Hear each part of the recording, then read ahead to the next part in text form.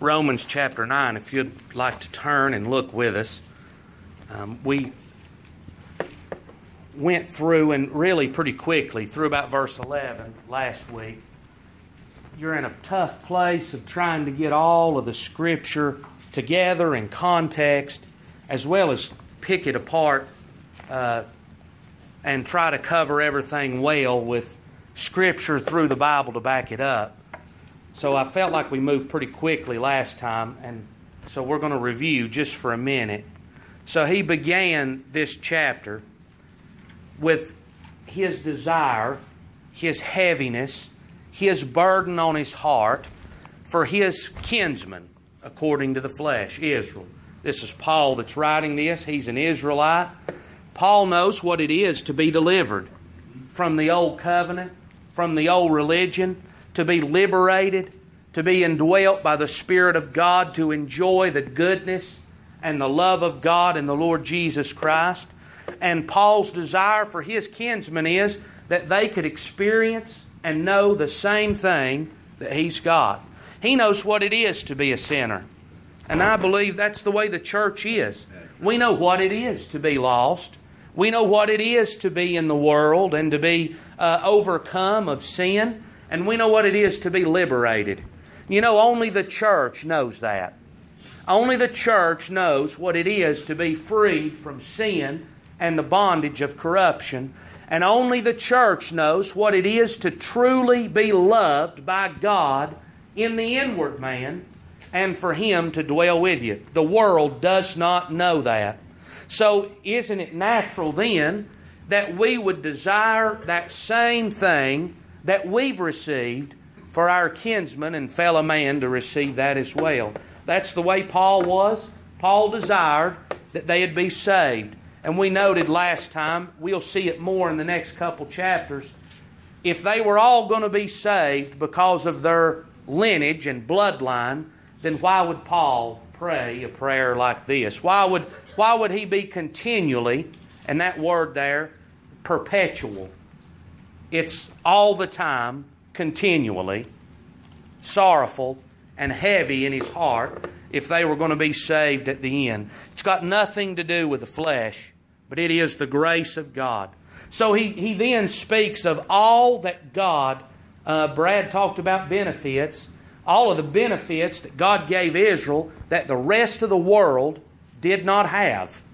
He gave them enlightenment and knowledge and understanding of His pure and perfect righteousness and of His view of sin, of the judgment that was to come, and that blood had to be shed in order to pay for those sins.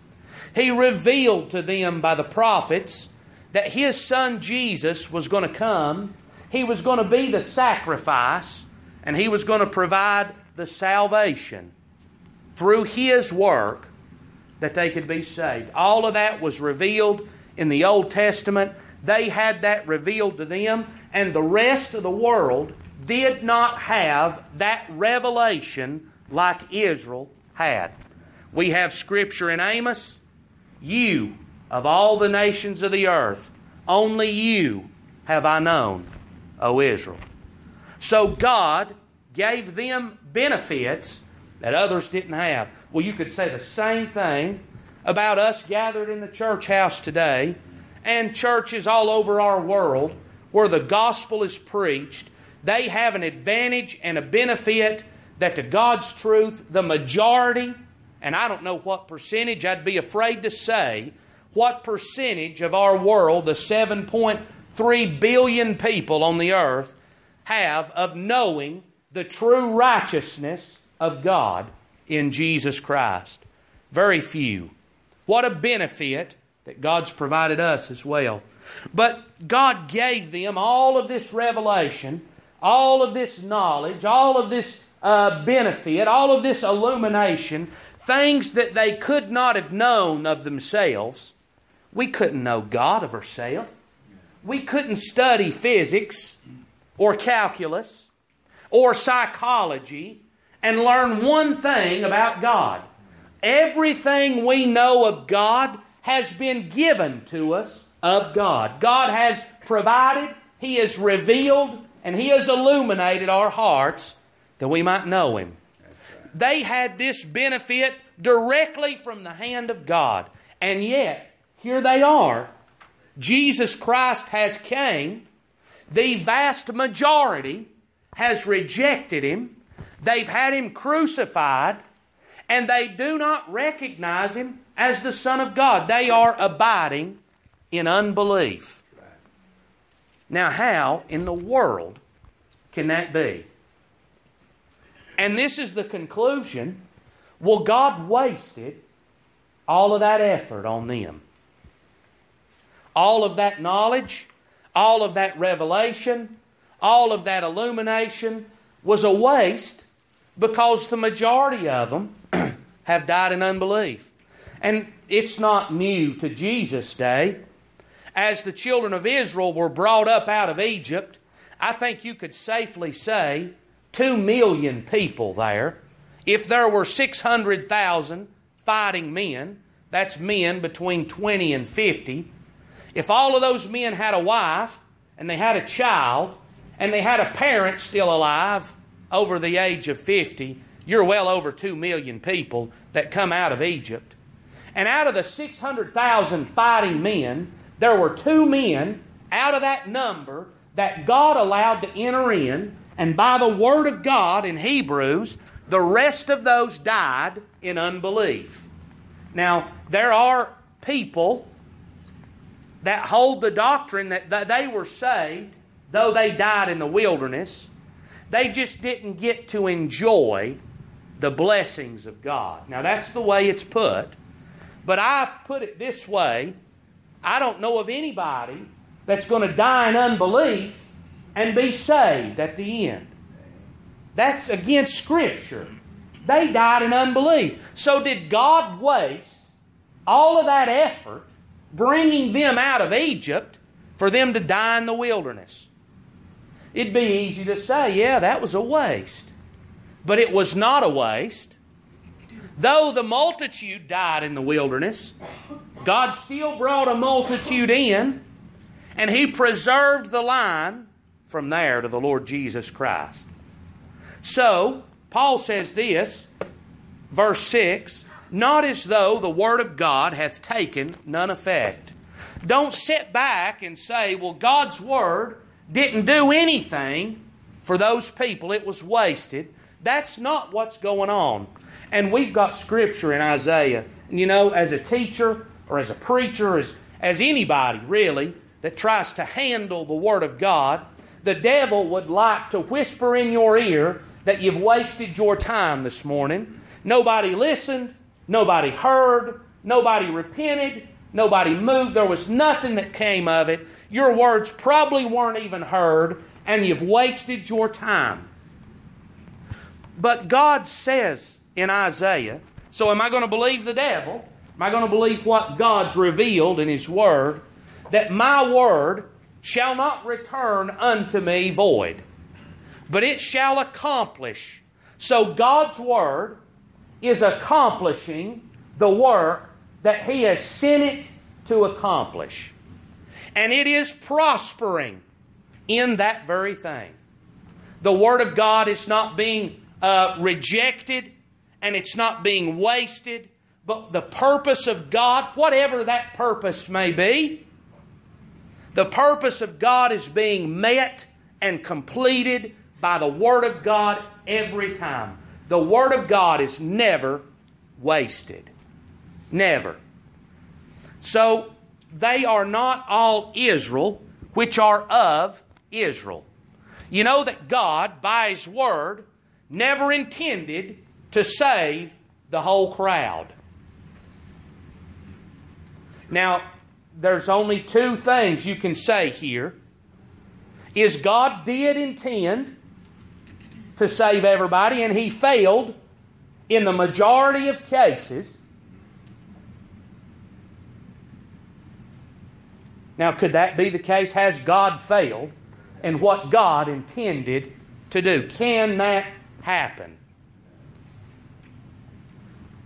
Or that God sent His Word and He saved those that He intended to save, and He darkened those that He intended to darken. So He's going to bring it on down, and we looked at all this last time. Neither, because they are the seed of Abraham, are they all children, but in Isaac shall thy seed be called. So not every son of Abraham was saved. They were not. He prayed, "Oh, that Ishmael could stand before thee." That Ishmael could be the one. That he could be chosen. God said, I've not chosen him. It's Isaac.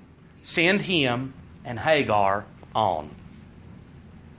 Now that was the answer of God to Abraham. God did not say, "Okay, Abraham, I'll do what you want." God did what He wanted.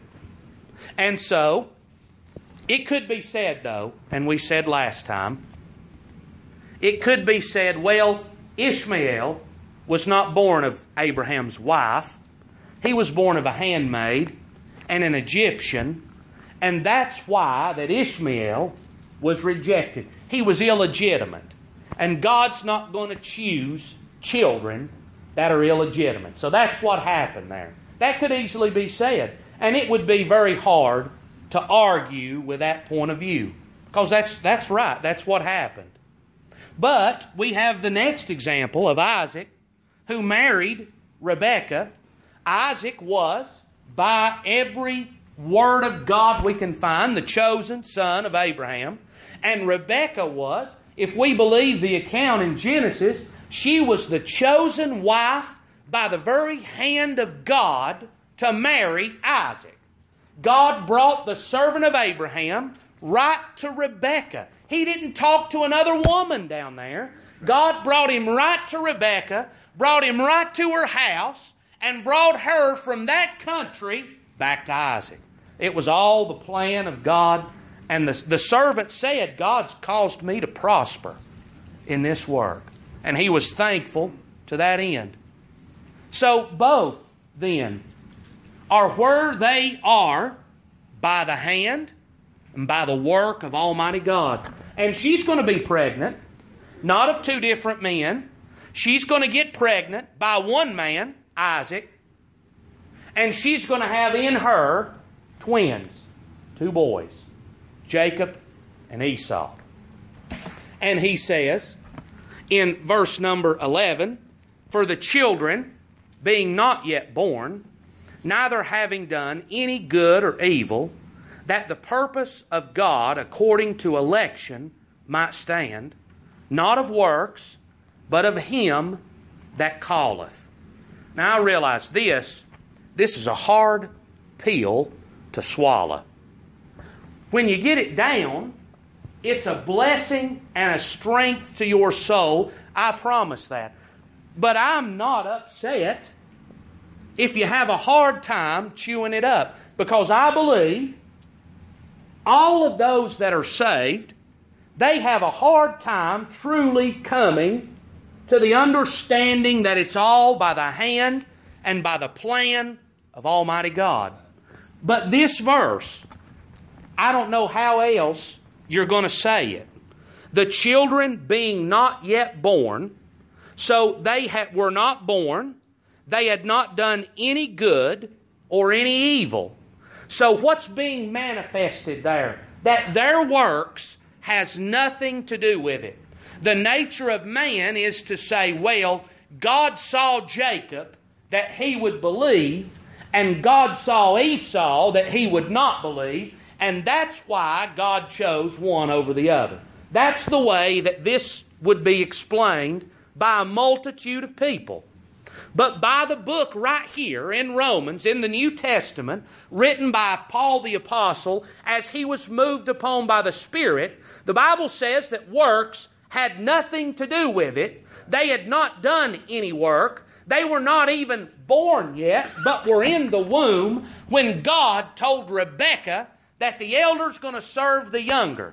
And it was not God foreknowing their works or what they were going to do in life, because the Bible says they were not yet born, neither done good or evil, that the purpose of God according to election might stand. It's not going to be Jacob that's going to choose God, but God is going to choose Jacob. Now that's what this verse says. God is manifesting that it's not by works. Now, man says, well, that's not right. How can that be righteous? How can that be equitable to every man? And where that thought comes from is a complete misunderstanding of who and what we are. That thought leads me, and really to have that thought, I've got to have the thought that there's something good about me. In order for me to think this is unfair, I have to say, well, God, there's good redeeming qualities found in everybody. Now, is that the truth? I believe in people that are saved, that's been in this way any length of time, and that God's illuminated any bit of the Scripture too. You could realize that there was no redeeming quality in me. Well, if there's not in me, there wasn't in you either. Because by the Word of God, in Romans chapter number 3, there is none that doeth good. There's none that seeketh after God. They're all turned out of the way. They've all become filthy. There is none good, no, not one. So where is the redeeming quality? Where is the good works of man that God's going to choose based on? If we are all, as Romans 3 says, if we are all lumped together as sinful and wretched, and God's going to do what's fair to me, what is it that I'm going to receive? Eternal destruction in hell. That's what I've earned. And that's what is fair to me. But this salvation was purchased not because God was required to do so. If I do it because I'm required to, then where is love and compassion and mercy? There's a lot of false doctrines in our world today. The thought that God has to give everybody the same opportunity. That's disproven in the Word of God. Everyone does not have the same opportunity. There's Scripture, the Lord Jesus says, and I don't have where it is wrote down. It is there. You can find it. The Lord Jesus says that if the works that were done in thee, Bethsaida and Chorazin, if those works were done in Sodom, Gomorrah, if they were done in Tyre and Sidon, those cities would have repented long ago. Now, that's a lot of killing of doctrine that people hold today. So in those verses, God's saying they would have repented, but I did not give them the opportunity. Do you see that? If the works done in you were done there, they would have repented. But they didn't get that opportunity that you've got. And he also says, so there is a difference in opportunity. So who chose that? But you know what now? There's nobody in the house and there's nobody in churches anywhere in our world that would say it was unfair for God to destroy Sodom. Those people deserve to be destroyed. Well, there is the whole world deserving of being destroyed. And there is Jacob and Esau. Esau was a vain man, profane man in the Word of God in Hebrews. He was a sinful and a wicked and an unpious man. And Jacob was a thief and a liar and a subplanter and one that was willing to sacrifice everybody else for his gain. It didn't bother him a lick to steal from Esau. Didn't bother him a lick to talk him out of his birthright. It didn't bother him any to steal from his father-in-law. And when Jacob got a taste of his own medicine from his father-in-law, he didn't think much of it. And so, both were wicked. And God chose to have mercy on one. Now that's what happened. God chose to be merciful unto Jacob. Did Esau get the same opportunity that Jacob had? Did God appear to Esau in the wilderness? Did God meet with Esau down by the brook? Did God speak to Esau and reveal the ladder between earth and heaven unto him as he did unto Jacob? He absolutely did not. God did not do that. To say that He did is to add things to the Scripture that God provided us that is not there. So does God have to speak one time with everybody on the face of the earth? Everybody's got to have a chance. Where is that in the Word of God? If you can find me a verse where God explicitly states that, I'll back up and agree with you. But you're not going to find that in the Word of God. God is not obligated to speak to me. God's not obligated to send His Son for me. But you know what it was? It was His mercy and His compassion and His grace and His mercy that provided a sacrifice for my sins. Jesus came with no requirement. His hands were not tied. The law did not require Him to die, but He died because of His mercy and His love for mankind. For God so loved the world. God was not forced, but He loved sinners and His elect, that He sent His Son to sacrifice Himself that they could be redeemed from sin. So God, the Bible says, as it is written, Jacob have I loved, but Esau have I hated. We turned and looked at that last time. That is straight out of the Old Testament. Paul is not making this up as he goes along. This is not a new doctrine that's suddenly been invented by the apostles. This is the way it's been all through the Old Testament. So listen. What shall we say then? Is there unrighteousness with God? So here is what man says as he becomes aware of this doctrine.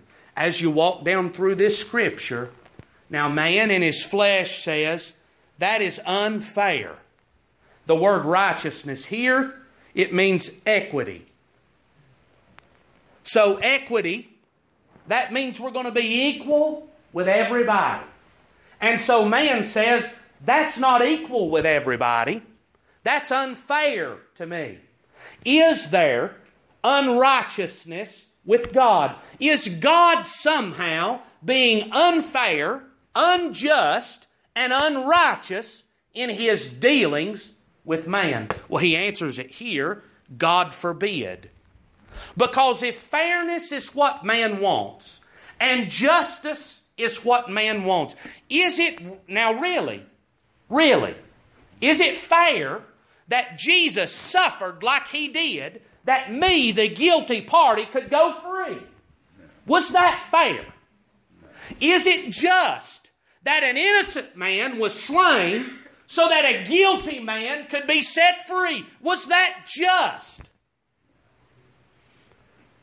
Justice was served, but boy, the justice that I deserved, I did not receive. So man that proclaims justice and wants fairness, really what the foolishness of man is saying is, I want to die for my sins. That's not the case. There is no unrighteousness with God. For He saith to Moses, I will have mercy on whom I will have mercy, and I will have compassion on whom I will have compassion. Exodus chapter number 33. Now we are in here the oldest books of the Bible. Exodus chapter 33, verse 19. And He said, this is God, I will make all my goodness pass before thee, and I will proclaim the name of the Lord before thee, and will be gracious to whom I will be gracious, and will shew mercy on whom I will shew mercy. So who's God going to be gracious and merciful with? On whom He will. To determine. That word means to determine. If you look over in chapter 34, verse number 6, the Lord passed by before him and proclaimed, the Lord God, merciful and gracious, long-suffering and abundant in goodness and truth, keeping mercy for thousands, forgiving iniquity and transgression and sin. Are all those things true of God? Is God long-suffering? If He was not, we would have been cut off. Is He merciful? Merciful would imply that God does not give what's deserving of speedily. Boy, if God had no mercy, then the moment that I sinned, the first time, I'd be cut off and in the judgment. But God is merciful. Is He gracious? My God, what grace that God has provided a race of fallen and rebellious and sinful man. Abundant in goodness and truth. Is God abundant in goodness? So see, all of these are true. But that's not the end of verse number 7. Forgiving iniquity and transgression and sin. Is God forgiving? If we could have a list of individual sins numbered that God has forgiven in the saved people that sit right here, it would be an astounding list. I tell you, the only conclusion that you could come to is what a forgiving God that He is. All of these are true, yet that will by no means clear the guilty. Is God that way as well? You better believe it. God is merciful, He is long-suffering, and He is good, and He is kind, but God is also a consuming fire. He's a God of justice and judgment. And He will deal mercifully and kindly and good and be forgiving, but He will bring fiery judgment on the unbelieving world as well. So all of this, then, is true. Visiting the iniquity of the fathers upon the children, and upon the children's children, unto the third and fourth generation. Now, is it fair?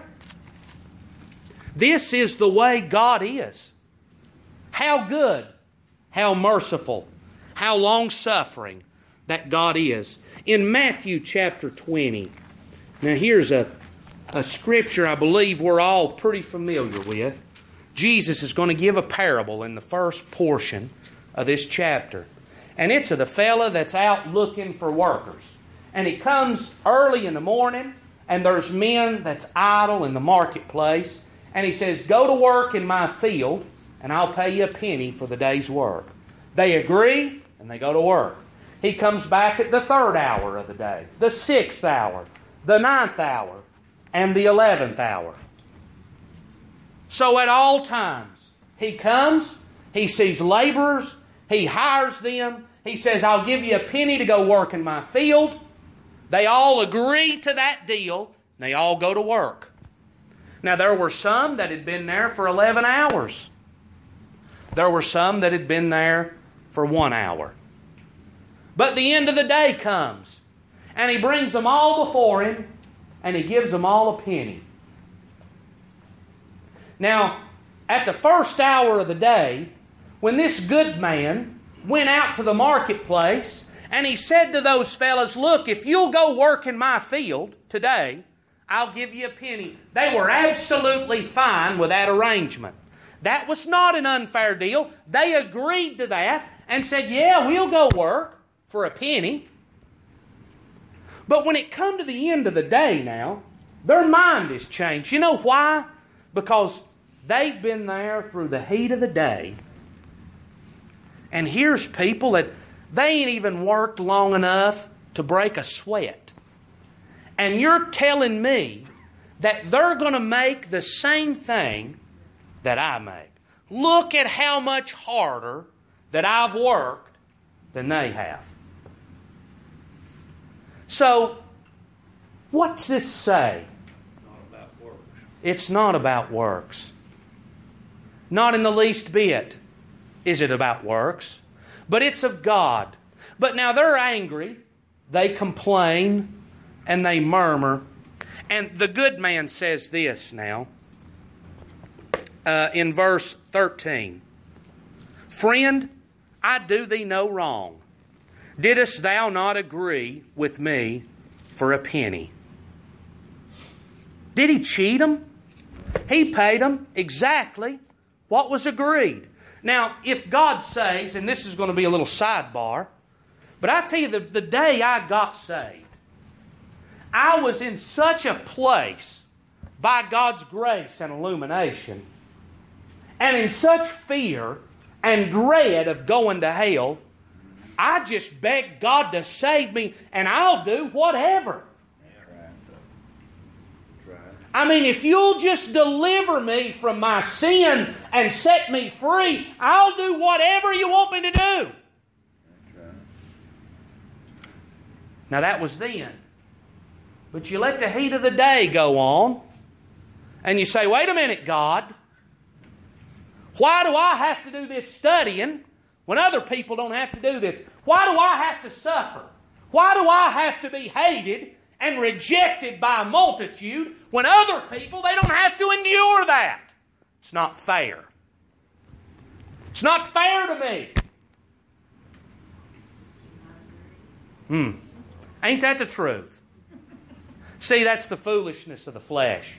That's ignorance, silliness. I tell you, God saved me. There's no greater payment than a man could have than to be delivered from his sins, set free from his guilt, escape the wrath and the anger of God at the end of this life. What more could God pay a man? And if somebody gets saved at 85 years old and they die the next year, and I suffer my whole life and they cut my head off at 60, we're going to get the same thing. You know why?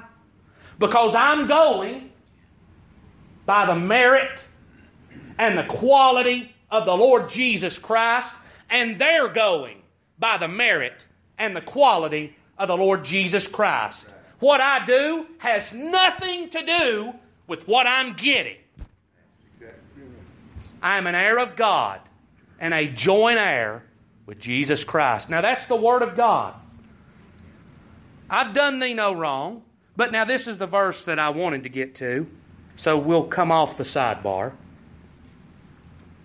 Take that is thine and go thy way, and I will give unto this last even as unto thee. I don't care what you think. I'm not doing you wrong. Is it not lawful for me to do with what I will with mine own? This is my money, and it's lawful for me to do whatever I want to with it. If I want to pay you more, it's lawful for me to do that. But I'm paying you what we've agreed. Go on and hush your mouth. Now that's what He said. Could God not say the same thing to each and every one of you? He certainly could. That's what He's saying here. It's lawful for me to do with mine as I see fit. And yet now, today, in the opinions of many, God can't do what He will with what's His. But we determine what God does with what's His. I tell you, that's not the case. God can do whatever He wants to. If He wants to deliver me from sin, He can do that. And if He wants to cut me down and destroy me, He can do that. And either one of them is just and fair and right. Well, now, wait a minute. You're saying that people that want to be saved can't be saved because they're not chosen. I'm going to ask you something. How many times in your life have you ever seen that? Have you ever witnessed that? No, you know why? Esau was sad that he didn't get the firstborn's blessing. Esau wasn't angry with Jacob being God's chosen. Because in Esau's mind, he was exactly what he wanted to be. And that's the way our world is. There would be no one interested in salvation except God illuminate them unto that need. Well, I don't believe that. Well, Romans 3, again, where he lumps all of mankind together, he says there is none that seeketh after God. Now, I may be a try-hard. I may want to be righteous in myself. But that's not me seeking God. That's me doing that for my glory before you. Would you not say that's what Paul was doing before that he was saved? He said, I profited in my people's religion. He was there for his profit, for his gain, and for his goodliness, and he was not seeking God. And the man, Paul the Apostle, did not seek God until God called him. And you didn't either. Whether you were in the world or you come to church every service, you weren't on your face daily seeking after God and His redemption until God opened your eyes to the fact that you were lost and undone. Then you wanted to be saved. Before then, you were saved in your own mind. See, it's a false opinion of what we are that causes a lot of these doctrines. For He saith to Moses, I will have mercy on whom I will have mercy, and I will have compassion on whom I will have compassion. So then it is not of him that willeth, nor of him that runneth, but of God that sheweth mercy. So it is not reliant upon what I do, what I'm doing, or what I'm going to do. It's not determined by what I want to do, what I will to do, and what I attempt to do. It's not based on the will. It's not based on the effort, but it is God that sheweth mercy. We see a kind of, right along this lines, maybe it's difficult at first to see how they tie together. In the Gospel of John, chapter number 1, the Bible says in verse 13, which were born not of blood, nor of the will of the flesh, nor of the will of man, but of God. These children that were born into the family of God, it was not because of their family lineage. It was not because they had willed it and determined it in themselves. It was not because, and here's another false doctrine that we can throw under the bus, it was not because the church got together in a revival meeting and said, we're all going to pray for that boy and God's going to save him because of what I do. That's a lie. That don't work. It's not of him that willeth, nor of him that runneth. It's not of blood. It's not of the will of the flesh. And it's not of the will of man, but it's of God. Everything comes from the hand of God. And folks, if it's based on what we do, then we are miserably failing in getting our people saved. I tell you, men get up and want to preach and bash man down, and you need to be doing this and that and the other to get your people saved, and they've got family sitting right at the house that's lost and undone as well. I tell you, if it's me that does it, if it's the church that does it, then what are we doing? I'll tell you where we're at, folks. We're in a place of sorrow. We've let our people down. You want to believe that doctrine? Then why aren't your people saved? We better try harder, hadn't we? It's not of him that willeth, nor of him that runneth, but it's of God that sheweth mercy. It's not of the will of the flesh, it's not of blood, and it's not of the will of man, but it's of God. You know who's going to be redeemed? Those that God determines to show mercy and compassion on. What I do to them, the God's truth, I will not move them any closer to salvation by my power and by my strength. I'm powerless to bring them to redemption.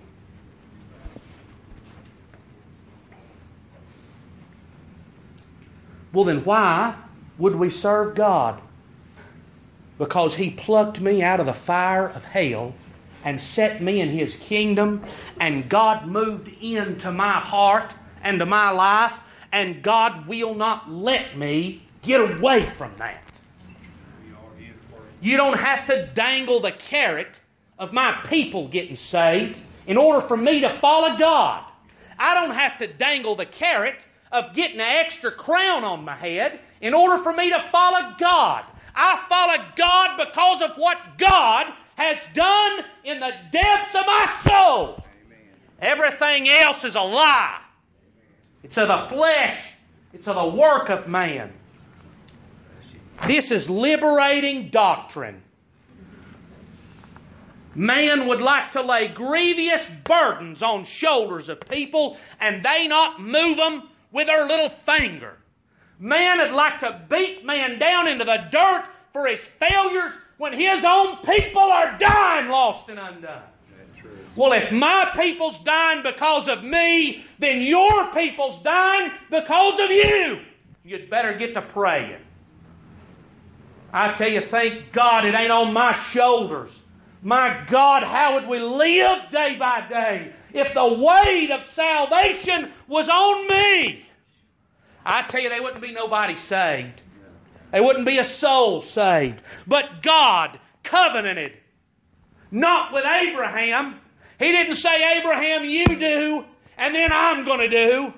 God put Abraham to sleep, and he went between the animals, and God said, Abraham, I'm going to do despite what you do.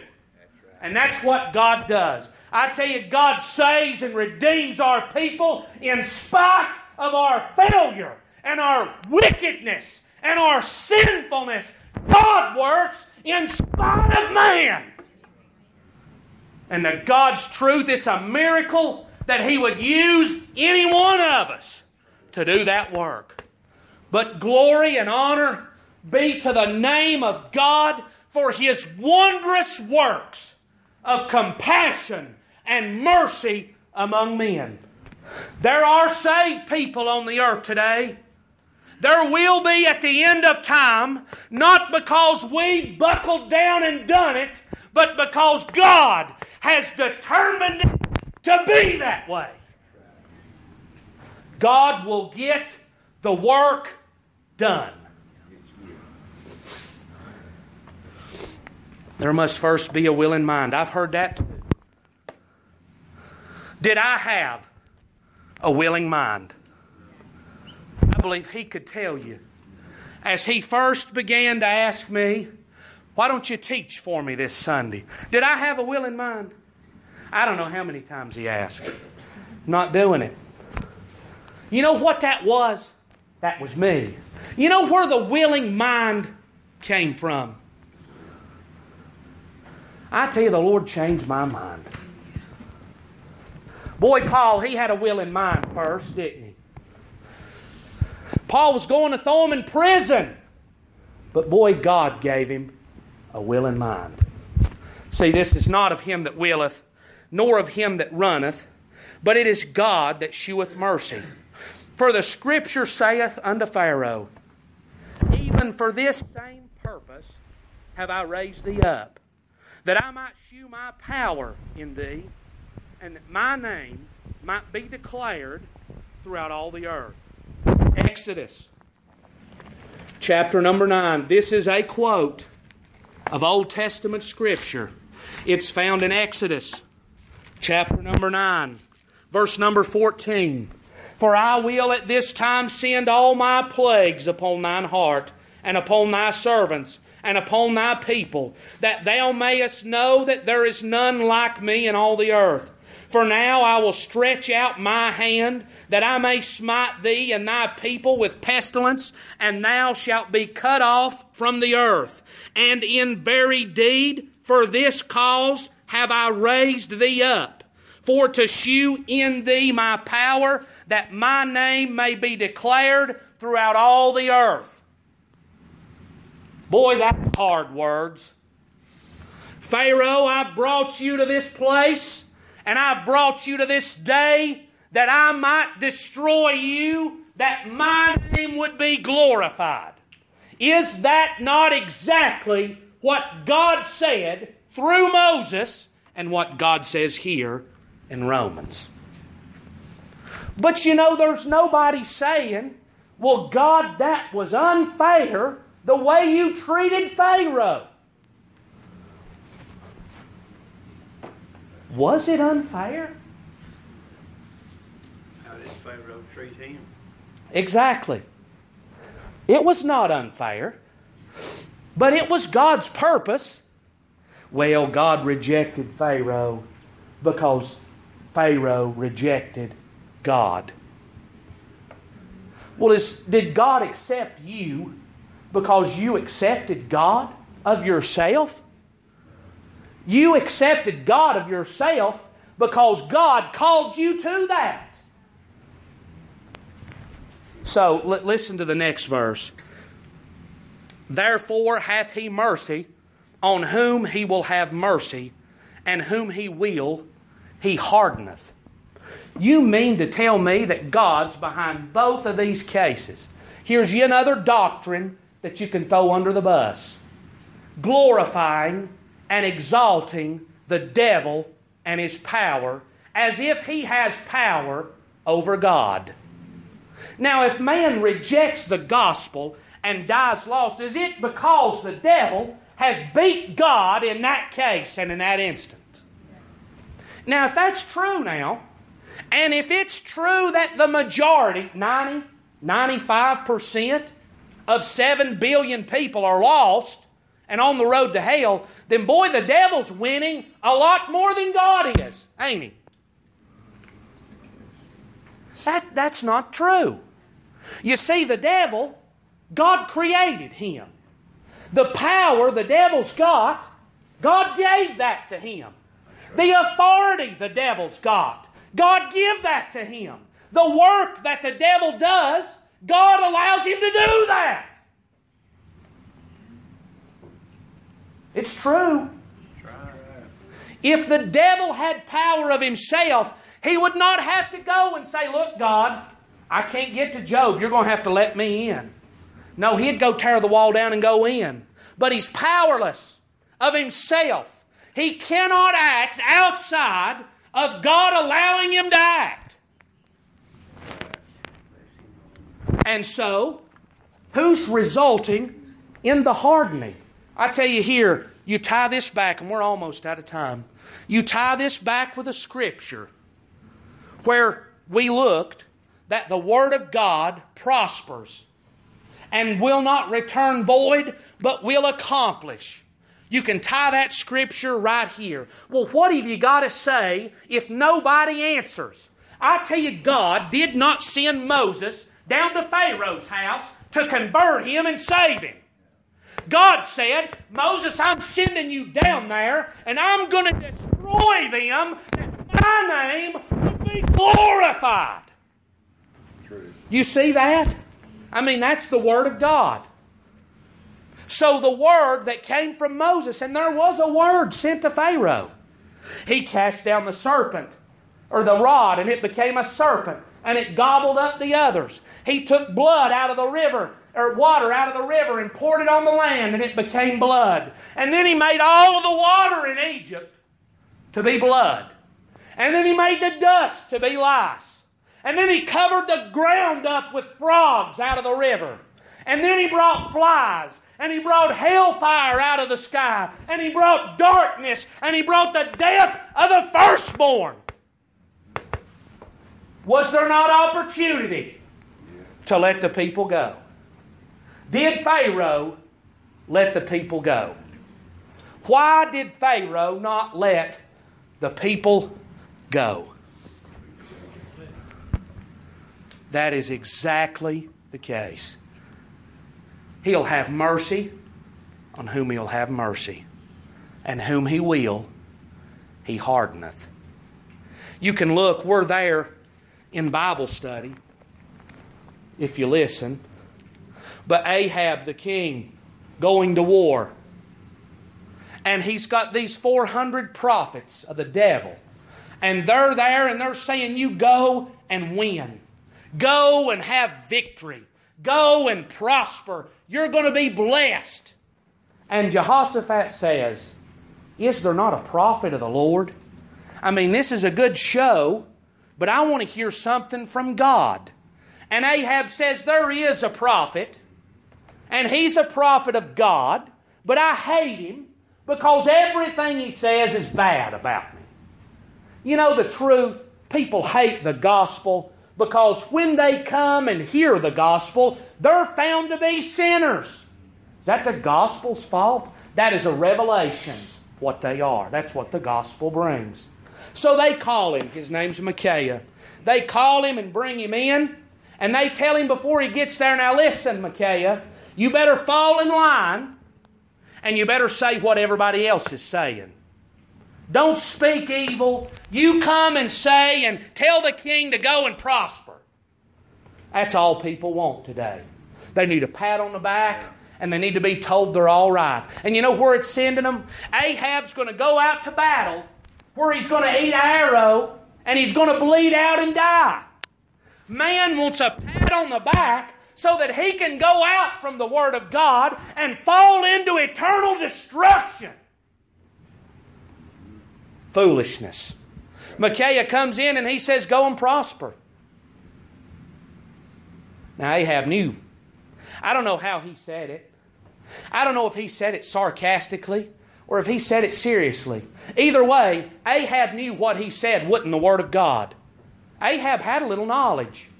And Ahab said, now I've told you before that you only speak what the Lord tells you. And Micaiah gives a parable. The Lord said, how can I destroy Ahab? And there was a lying spirit that said, I'll go and I'll be in the mouth of his prophets and I'll deceive him and I'll cause him to go. And God said, you'll work, and sent him on the journey. God sent. Now who is the lying spirit? Who is the liar and the father of it? It's the devil. You're telling me God uses the devil? You better believe that God uses the devil to accomplish His purpose and His will. Remember the man Legion? Remember the man born blind? Who sinned that these men should be in this case? I tell you, they're there for the glory of God. And that's why man is here. We're here for the glory of God. That lying spirit, it deceived Ahab. Ahab neglected the Word of God. Micaiah did say, he said, you're going to go and die. and you're not going to come back. And one of the false prophets hit him in the face. This is all in the last chapter of 1 Kings. You can find it. One of the false prophets hit him in the face and said, "When did the Spirit leave me and go to you?" And Micaiah said, "You'll know it's the truth when you go and hide." This is coming to pass. This is the Word of God. And they sent him to prison. Ahab said, "Send him to prison, feed him with the bread and water of affliction." Now what that is, they're going to throw him in the dungeon and they're going to feed him just enough bread and just enough water that he wouldn't die. So that he's constantly thirsty and he's constantly starving to death, but he's never able to die out of that condition. Go put him in the prison, feed him with bread and water of affliction until I come back. And the last word of the prophet was, if you come back here safely, then you know that God did not speak by me. Now Ahab's going to go and disguise himself. He's going to look like a common soldier. They're not going to know who he is. To make a long story short, an unnamed Syrian draws a bow at a venture, at a distance, and fires. He don't know who he's shooting at. Don't know whether he's going to hit anybody. But I tell you, God put that arrow, the Bible says, in a joint of the armor. He's wearing metal armor that an arrow's normally going to hit and break, but it's got joints in it so he can move. He may have been leaned one way. God put it in a joint of the armor. And there Ahab bled out. And they washed his chariot out in Samaria, and the dogs licked his blood. Just exactly what God said was going to happen, happened. That's a long way around. But God uses the devil. God uses His Word. And whom God will, He shows mercy. And to whom God will, He hardeneth. God does as He sees fit. Paul says of the gospel that God always maketh us to triumph. Unto some we're the savor of life unto life, and unto others the savor of death unto death. The same gospel, the same preaching, the same message, the same preacher, the same Spirit. Some people believe it, and some people deny it. I tell you, to some, the gospel is life. To others, it's a stumbling stone. Who determines that? Therefore, have He mercy on whom He will have mercy, and whom He will, He hardeneth. Now, I'm going to tell you what kind of heart that should give me. Glory to God for having mercy on a wicked sinner like me. I don't believe with a shred in me that there's one person that's truly been saved that says, I deserve to be here. I believe, as Paul said, that in me, that is in my flesh, dwelleth no good thing. That was in this book of Romans. That's the way man is. There's nothing good about man, but it's God's work.